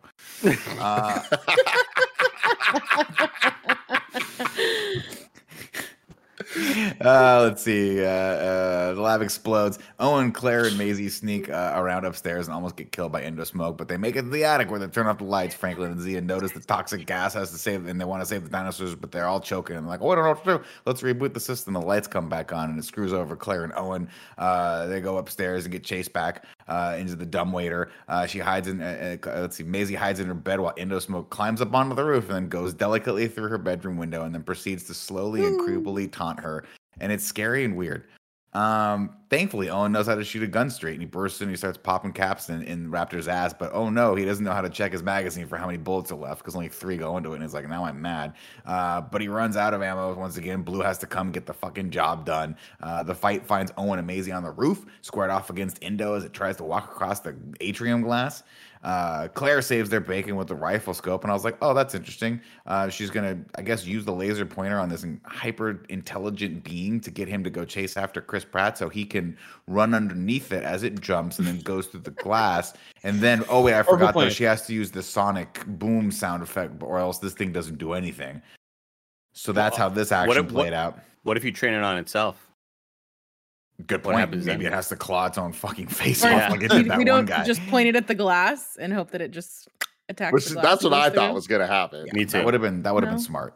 But no. But it's smart enough to know it's not a living being. Like I think it's like I don't know. I think if you just, I don't think it just is this mindless kind of targeting system. I think it knows like, oh, I'm gonna go kill that thing. You know, Andy, we're 3 movies away from this thing being Weapon X with the fucking thing on its face and the packs hanging off and it just being controlled telepathically. We don't know. Anyway, this thing tries to fall through the glass. Tries to fall through the glass and it's like, no, I'm not stupid. I can climb. And then of course Blue has to come in one more time to get the job done. Fatality. And thing into the Triceratops skull below, stabbing it and killing it. I love Blue on top of it as the spikes are impaled, and Blue's kind of looking around like, "Oh fuck, I did it!" Like, that's crazy. Didn't know how this was gonna go. When I'm jumping, I'm just kind of like hoping for the best. Honestly, pretty cool. Z and Franklin are like, hey, we got another problem. We got that gas buildup going on downstairs in the holding cells. Apparently, these dinosaurs can breathe gas for a really long time because you have to imagine they've been down there for at least half hour. Doesn't matter. They start doing the whoosy what's its, and Claire's about to hit the button to let them all out. And Owen says, "You press that button, there's no going back." And she fucking hate that line. She's like, "I can't let them die." But then she stops herself. You're right. Maybe all of humanity should be prioritized over these 5 dinosaurs, the 5 remaining dinosaurs that. Whatever. Then they all watch in horror as the dinosaurs asphyxiate below. Then suddenly the door opens and they look over and it's Maisie, who has made this executive decision. A girl who has never been outside of this mansion and who might be twisted by the fact that she's a clone of her mother is now in right mind and said, "I have to. They're alive. Like me."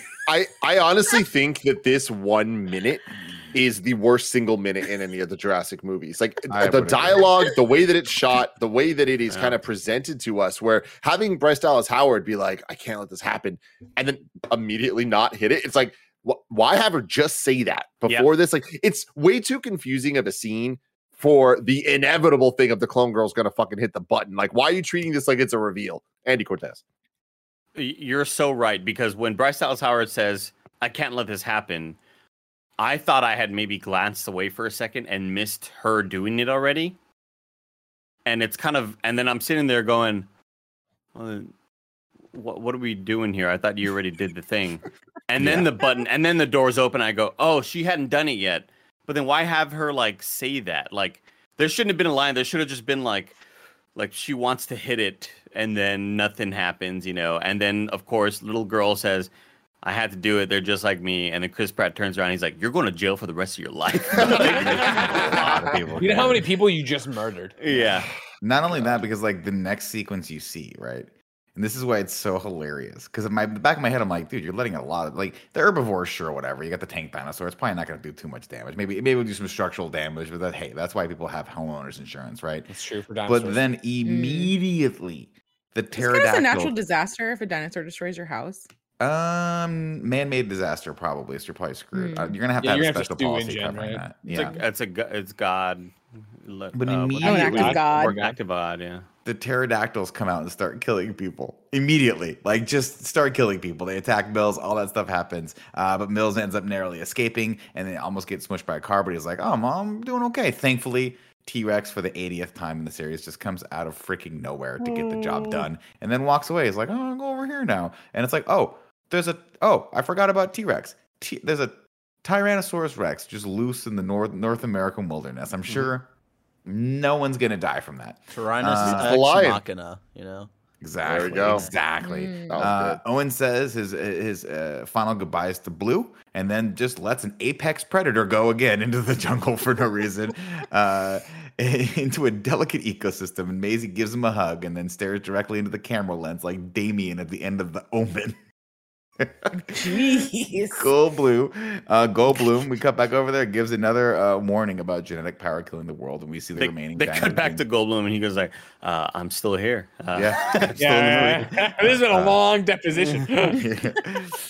We see the remaining dinos being spread out throughout the world by the rich buyers, and then some surfers get eaten by a whale dino, and T-Rex finds another fence to go through so he can play with a lion. Owen sees a flock of pterodactyls flying, and Blue runs toward a suburb while Goldblum welcomes everyone to Jurassic World. Joey. I have one tiny annoying thing that I didn't realize was pet peeves until I started watching all these Jurassic Park things. Joey's peeves, the pet peeves. So in the first movie, there's a lot of those like cable cages that they have that make that like very specific noise that high tension echoes. wire noise. Yeah. And for some reason, the sound designers of this movie have decided that noise is a key Jurassic Park noise that they're going to use for every single type of metal fence in the history of the movie thing. Makes sense. And it just drives me fucking crazy because that's not how normal metal fences sound, like really hollow and but not again, like Joey, that remember, noise. this is a different universe with technological advancements. Thank you, Greg. Likes of which we've never seen. Right. In their universe, everything you know. It's pizza. It's 3. Greg Miller being a Fallen Order or Fallen Planet, whatever the fuck this movie's called, Evangelist, is my favorite thing. Like, this is awesome. It's great. It really does bring a much needed energy into the tail end of this in review series. I like it. It's fantastic. Wait till you fucking see what happens next week, everybody. I did again. I saw 5 minutes of the next film. Let me tell you, 2.5 minutes, and I was like, "Is this not what I thought it was?" But it is. It's That's the thing is like them ending it this way, like getting the surfer reveal of the thing in the water and like the lion and stuff. I'm like, we could have some fun here. I do have a question though that I feel like I asked last week, but I want to reiterate now. How come the pterodactyls didn't fly away before? Like, I understand keeping all the other ones on an island, but like the pterodactyls, it's so far away. No, they did. Remember, there was a shot in the last film where he looks over and the fucking pterodactyls are flying next to the helicopter. They're already flying back to mainland. You know? Weren't they in that like atrium thing on the island, and that's why they couldn't get away? But then it broke open with the helicopter crash. Yeah. And then they all got let out. Yeah, they all got let out. So pterodactyls have been in the ecosystem of the world. But they haven't flown that far. The island's too far away. Like, imagine right now if you're just if you're a mallard duck, a beautiful mallard duck, you got that green shiny head, the yellow feet, the gray wings with that black, or the brown and black, and mallard, the white outline. nice feather. You're a fucking mallard. All right, you're fucking a male one too. If I was talking about the female, they'd be all brown with the cool stuff happening on them. But I'm talking about the green head area. It's like, look at this majestic motherfucker. You think right now he comes home from eating some bread at the park and he goes, you know what, honey, let's fly to Hawaii. That is impossible. That duck cannot fly that far. The pterodactyl cannot fly that far. All right, that is a fair assessment. I trust you, I guess. Then. It's time for Rag Bagger, everyone.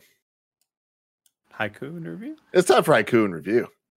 7 syllables in the middle. You need 5 for the first and last line. If it's not poetic, no need to fret it. Haikus don't need to rhyme. Haiku in review. Haiku in review. You can go to patreon.com/kindafunny to write your reviews in haiku form, just like Lee Polero did, who says, little girl's a clone. She saves the dinosaur clones to eat the non-clones. Yep. That is what you really think about. That's the plot of this movie. Joe Merton says, it's a double whammy here. Well, Malcolm was right. Claire dooms all of us, doesn't she? Dumb choices are made. This wasn't that bad. It certainly wasn't great, but it didn't suck. Mr. Hawks 182 says, Mario is mad. Damn, Wheatley almost killed Blue. Got what he deserved.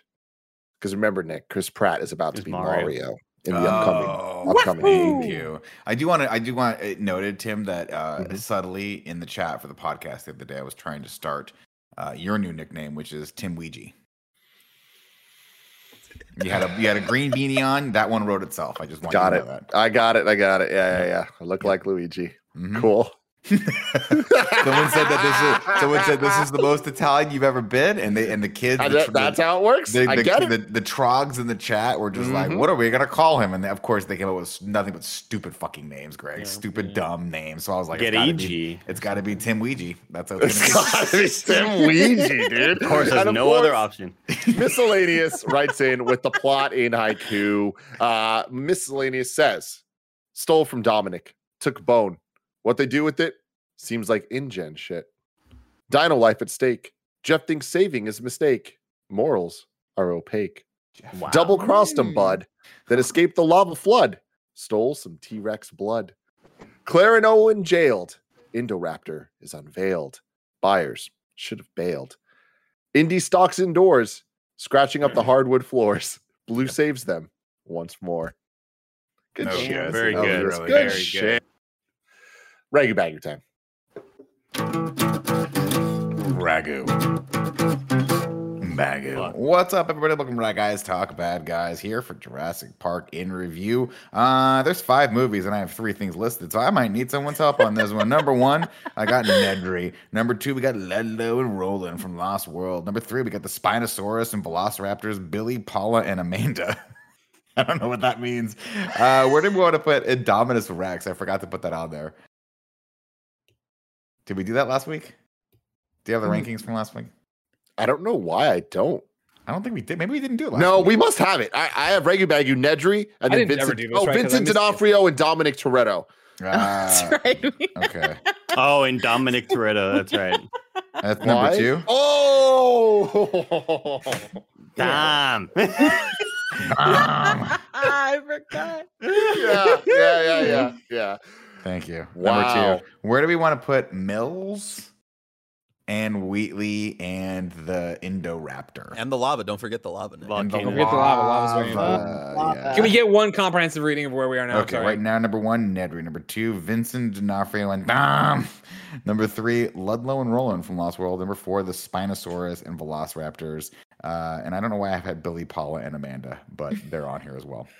Mills, the lava, and all the rest go to number 2. All right, they're real bad guys. They're here doing bad things. All right, they're cloning people. They're murdering people with pillows. They're fucking out. They don't care how many people they lose. Right? They went and got that Indominus Rex T-bone steak. Right? And what happened? They lose a whole bunch of guys. Guy gets bitten right off the ladder twice. You know what I mean? And awesome, by the way. Tim wants to say it's a Titanic or about fucking awesome opening of a movie. I'll tell you what. I don't want to spoil anything. I think that's a better opening than what you're going to get in Dominion because I've watched 5 minutes of it, so I'm kind of an expert. I'm just saying it was copy Titanic. I love Titanic. I also agree. I thought this was a pretty good opening. I just thought it was confusing in the long run. I think that you're being a little too generous. And when I say I mean a lot. I don't like the bad guys in this movie. I think that they are evil, and I get that. They're bad guys. But they are not, in fact, rad guys. I know we are the rad guys talking about them. But in this scenario, I think they are such a far drop from Vincent D'Onofrio and Dom.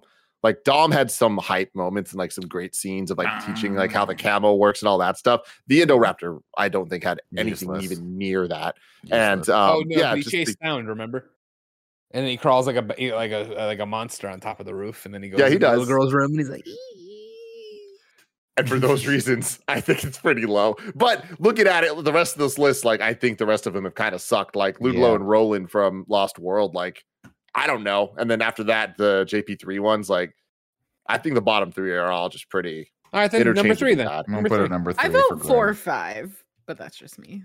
I think that Ludlow and whatever I liked a little bit more than this one and the one. I'm with Joe. I'll go there. You guys, but you're also remember Zoloft's in this. Don't forget.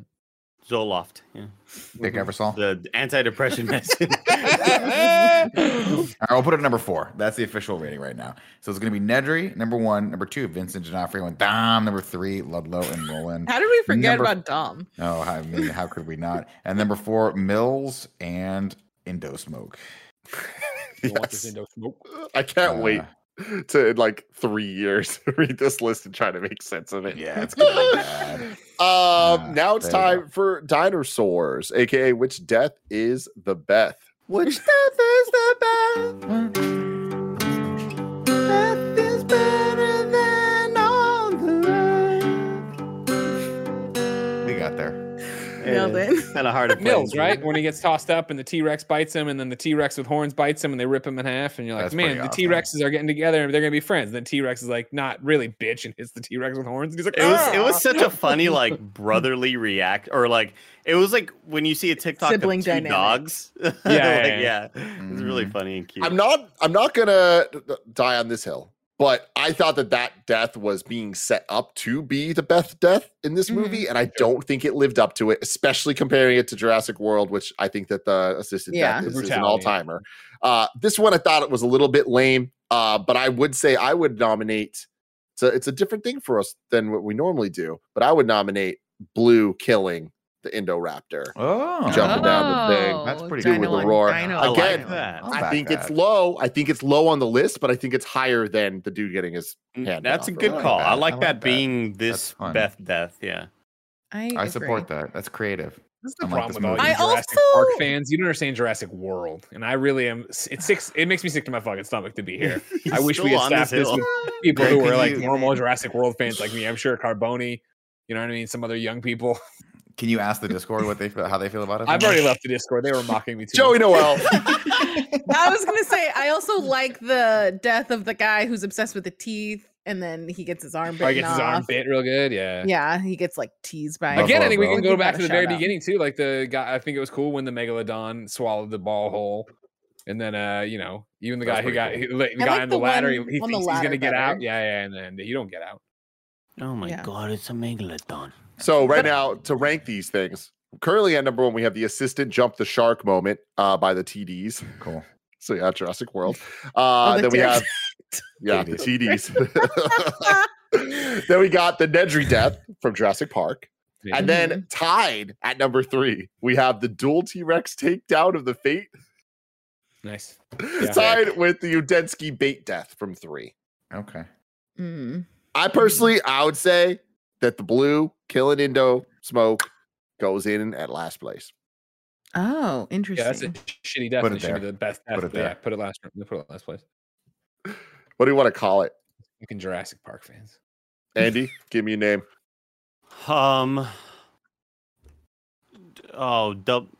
Double spike Dom. Because it wasn't even the Dom though, but you know what I mean. Yeah. Cool. And now it's time to rank the Jurassic movies. Currently number 1, Jurassic Park. Number 2, Jurassic World. Number 3, Jurassic Park 3. And number 4, The Lost World, Jurassic Park. Greg Miller. Where do you I'm saying it again. Number 2. Number 2, Greg Miller.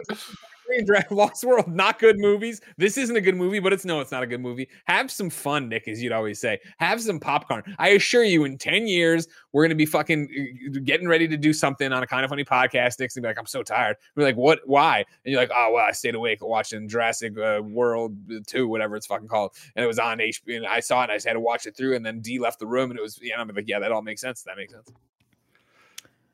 I vote to put this at number 5. This is up until yesterday was the only Jurassic Park movie I'd only ever seen once. Now that number is at 2, and unfortunately twice. I know, and I don't plan on making it 3. I would say, which one was the one with Julianne Moore? 2. Jurassic Lost World. That's the Lost World. I'm gonna put this right above the Lost World because that one is so fucking boring to get through. This one, I think, to Greg's point, there was some okay fun stuff in here. Yeah, the first time I watched it, I was like, whatever, that was a movie. The Lost World, every time it's on, I literally just, I can taste the boredom. I also want to issue a correction. It was not Snoop Dogg. It was Mr. Grimm who did the song Indo Smoke. Good. From the Poetic Justice soundtrack, if you guys want to check that out.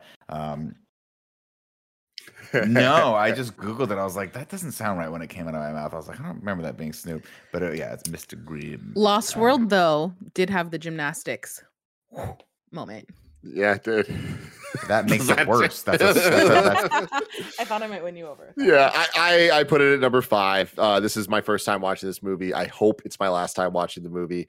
I am with Nick in what he's saying, and that, like, I don't think that this is the worst film I've ever seen. Like, I do think that compared to the Transformers movies, it's halfway through. I don't think it's as bad as the bad ones, but I don't think it's as good as the other ones. And I didn't say the others are good. So I'd put it at number 5. I think Lost World, while arguably worse because it's a sequel to the first one, and the first one's so good and it's such a steep drop off. I like the van scene in that, and I think that there's a classic quality to the Lost World that it's fun to laugh at. I didn't have fun laughing at this one. I'm right there with you, Tim. I am right there with you. I think when I try to compare them scene for scene, I think this movie has that really cool underwater sequence with the gyrosphere, and it's at one shot, and I love hearing the boom, boom, boom, and it's like debris hitting the top of the rock, and then like that piece of lava hits and melts through. I think there's not a lot, I shouldn't say that. There's a couple of like creative moments in this movie that are just overshadowed by a lot of just shitty stuff. So yeah, I would put this at number 5, but like honestly, it's barely number 5 for me. I feel like if I were to kind of like athlete by athlete compare like points and rebounds and assists and all that shit, this it would be a lot closer than I would initially think. I mean, having said that, for as bad as I think a lot of us here think this is, I think it's surprising that none of us voted it as at number 6, which we have done before for different movies and franchises. But I see, again, like even me, someone who enjoyed the film thinks it's bad, but it's a fun bad. You know what I mean? Whereas I think like Dark World was not fun bad. No, it's just bad. Yes. Dark World or Lost World? Are you talking about Thor? Yeah, Thor Dark World, right? Yeah, okay, cool. I thought you about Lost World, either way, because Thor Dark World, guess what? We got a rewatch coming pretty soon, everybody. Strap in. Can't wait for that fucking shit. But that is a couple weeks away, if not farther than that. Actually, no, it must be getting close because Thor Love and Thunder is coming out within a month from now. Next week's Jurassic, and then it starts after that. Woo-wee! That's exciting stuff. We're going to be back ranking the final movies currently right now. Jurassic Park, Jurassic World, Jurassic Park 3, The Lost World, Jurassic Park, and then Jurassic World Fallen Kingdom. Where will Jurassic World's Dominion fall? We'll have to find out next week. I have 2 questions that I want to ask everyone here, except for Nick because he's gone. Will Chris Pratt ride blue? Yes or no? Yes. No. Blue's too weak and too small. Blue's too small, yeah. And then question number 2, are dinosaurs going to talk in this movie? Yes. No. They're going to communicate somehow, like stomping. I love you. Let's not talking. I'm going to say no, but there's also a point that I meant to make earlier in the movie. Sorry, when they're fucking showing, when Chris Pratt and Pachycephalosaurus is running roughshod inside of the room with all the buyers or whatever. When Chris Pratt is running and punching dudes out, it's like he should have been Nathan Drake. We should have had fucking Bryan Cranston as Sully and this guy as Nathan Drake. Like he looked perfect running around. I think it was just like the running and punching with the Henley t-shirt. He looked great. He looked great. Hey, did you ever respond to my thing yesterday about Bryan Cranston? No. Wait. I sent you a rare real Instagram DM. They were at the Sunset Cantina, him and Aaron Paul doing their tequila shit. They were signing. I did see that. Yeah. Oh. That And they are is crazy. Apparently on this tour, they've been like actually the bartenders doing shit. Oh, yeah, I've seen the videos on TikTok. Dang. Wow. Well, everyone, let us know in the comments below how bummed you are that you didn't get to go to Sunset Cantina and see Bryan Cranston, and also how badly we fucked this up. Everyone, please send some sweet, nasty love to Greg Miller for... I don't even know what for. I've been right before, and like I can already see the comments already popping off because Gammon Creations, he was over here, said number 2, Fallen Kingdom is fun as hell, and then Jake Stepp says this movie is criminally low on this list, lol. Like, again, you can all laugh right now, but I'm just saying when Nick's, in a week from now, when Nick's going, oh, why are the Patreon numbers so low, blah, blah, blah, I'll be there to tell you it's because you got it wrong, jackass. They came in with appendicitis, you told them it was a toothache, and they're dead now. That's why. That's how bad this was. Yeah. I love you all. Goodbye. Jackass.